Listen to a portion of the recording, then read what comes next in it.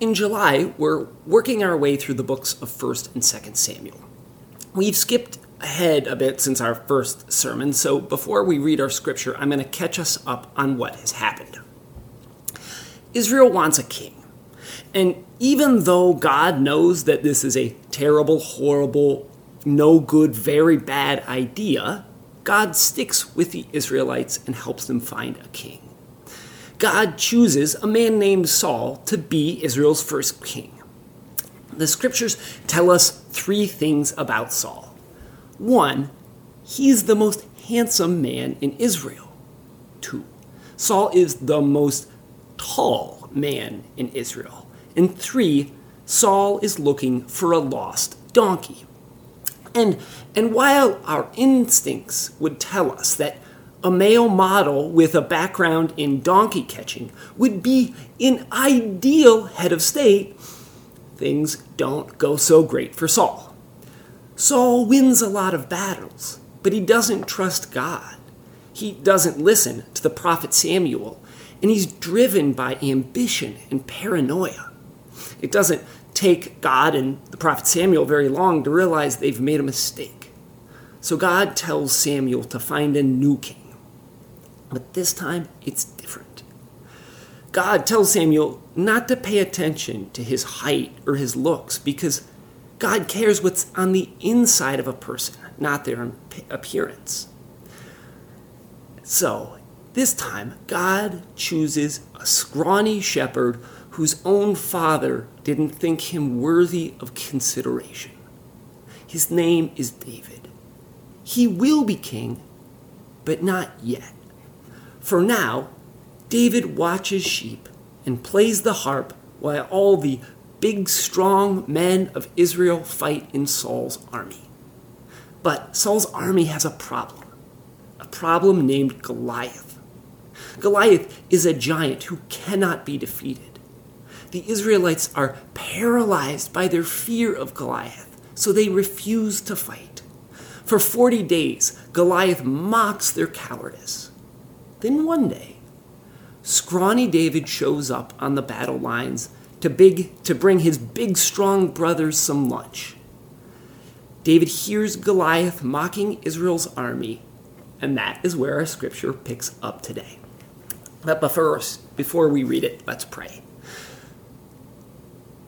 God of wisdom, strength, and God of peace, we pray that your Spirit will dwell among us, and we will hear your word to us. Amen.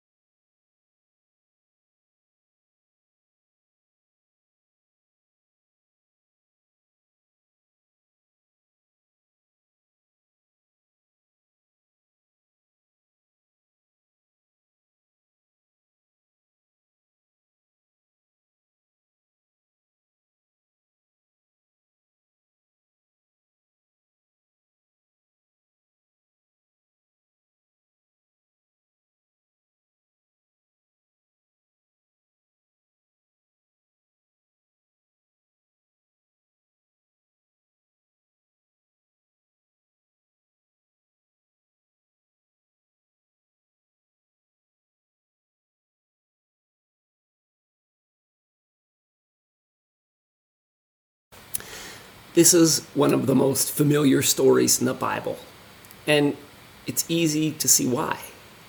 David and Goliath present us with questions that every person faces. How do we deal with unwinnable battles? What do we do if we aren't big enough, or smart enough, or strong enough, or good enough to face the things that scare us the most? Well, the world tells us to get bigger, smarter, stronger, and better. When life puts challenges before us, we are told to rise to the occasion. If you fear that you'll get sick and die, well, then you should eat right, exercise, and be healthy.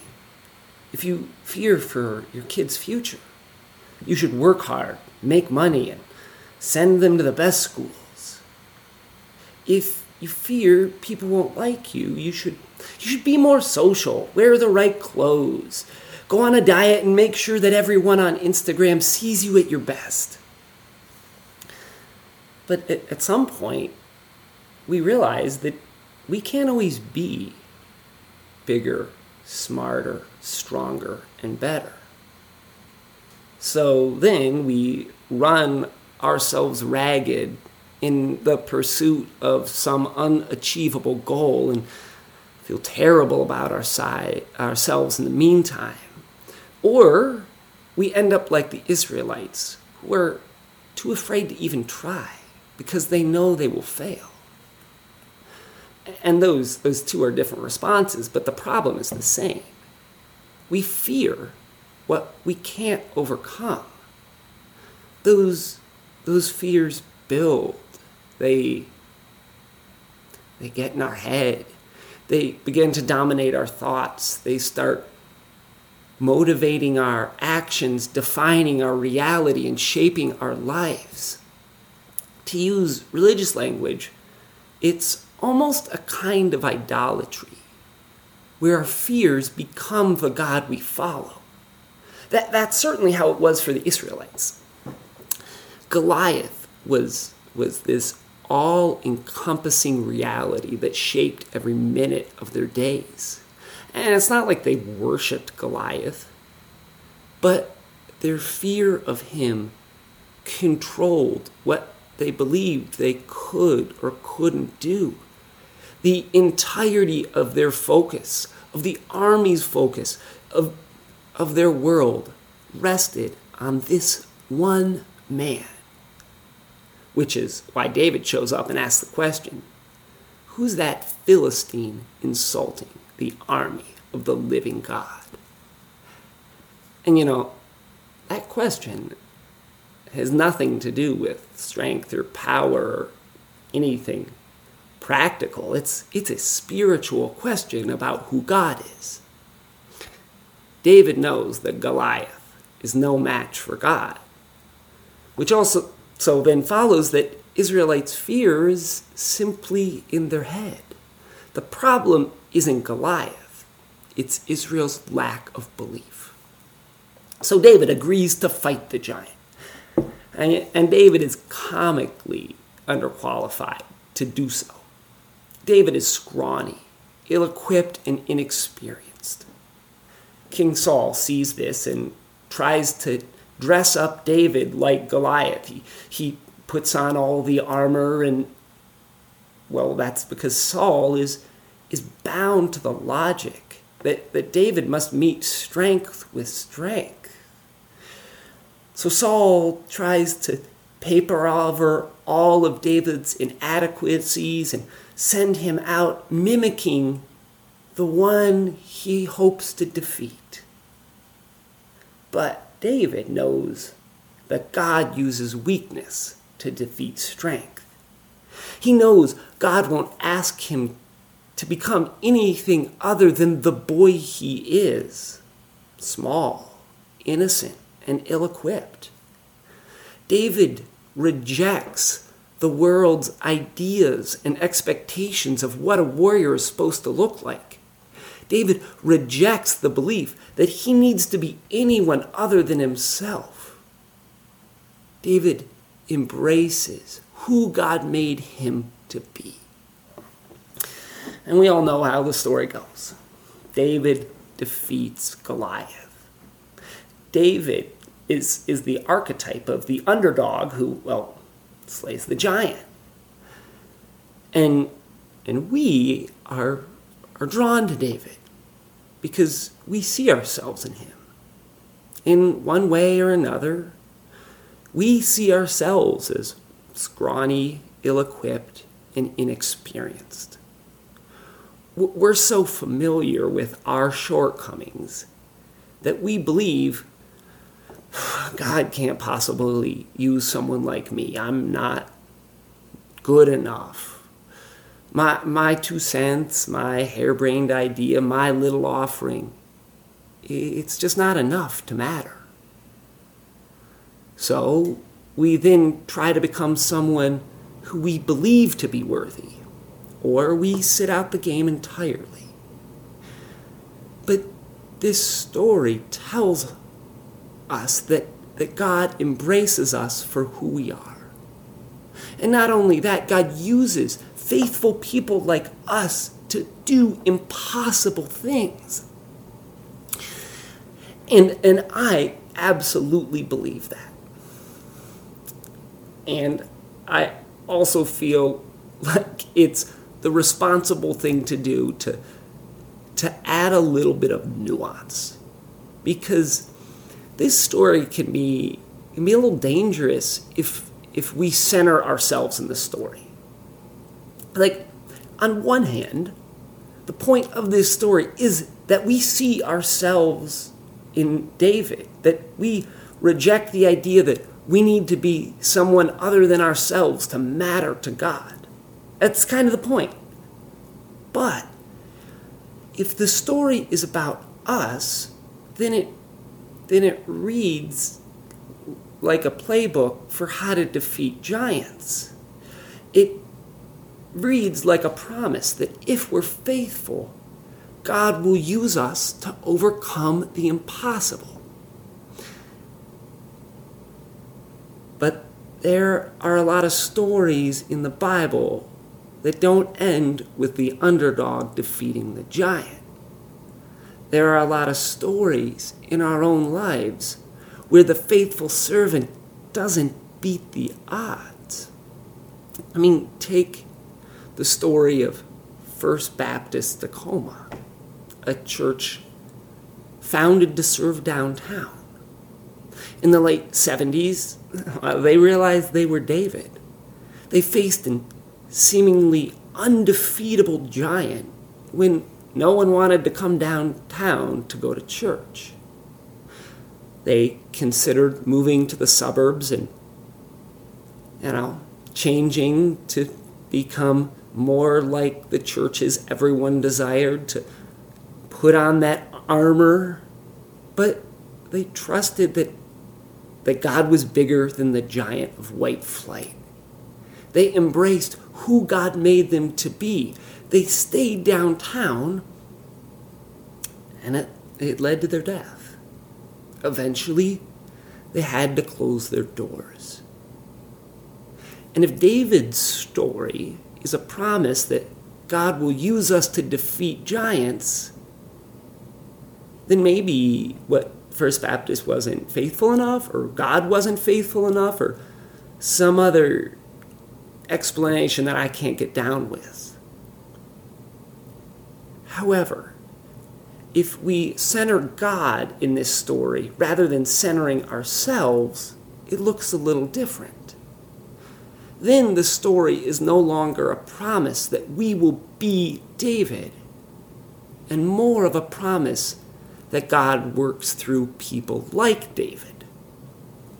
Said another way, we can't be sure that we will be David, but we can be sure that when God shows up in the world, it will be through authentic people who embrace who God made them to be. People who don't run from their weaknesses, vulnerabilities, and fears. When the story is about God, the focus is less on defeating the giant and more on God's presence with faithful people. Because the reality is that not everyone gets to be David. But when we embrace our vulnerability and weakness, when we're faithful despite seemingly impossible odds, then we open ourselves to be used by God no matter the outcome. So then when First Baptist closed their doors, it wasn't a failure or a lack of faithfulness. It was actually the opposite. It was a group of people recognizing their limits, letting go of how things had always been done and what the world expected out of a big downtown church, and allowing God to continue using them to create a new community that would continue to find God at work in those who the world rejected. And we tell it often, but that's the story of our church. And it's my hope for us as a church and as individuals that when we face those moments that seem just impossibly hard, when we feel ill-equipped and inexperienced, when the things we fear begin to get in our head and become our all-consuming reality that drives us, that in those moments we'll remember that our God is not the God of common sense who chooses the likely suspects. Our God is the God who asked a poor unmarried girl to bear divinity into the world. Our God arrived as a vulnerable child in need of protection and nurture. Our God was made known through a day laborer turned teacher whose friends were fishermen, crooks, and sex workers. Our God gave life and liberation through weakness, humiliation, and death. Our God is the God who brings salvation through scrawny, ill-equipped, inexperienced people, just like you and me.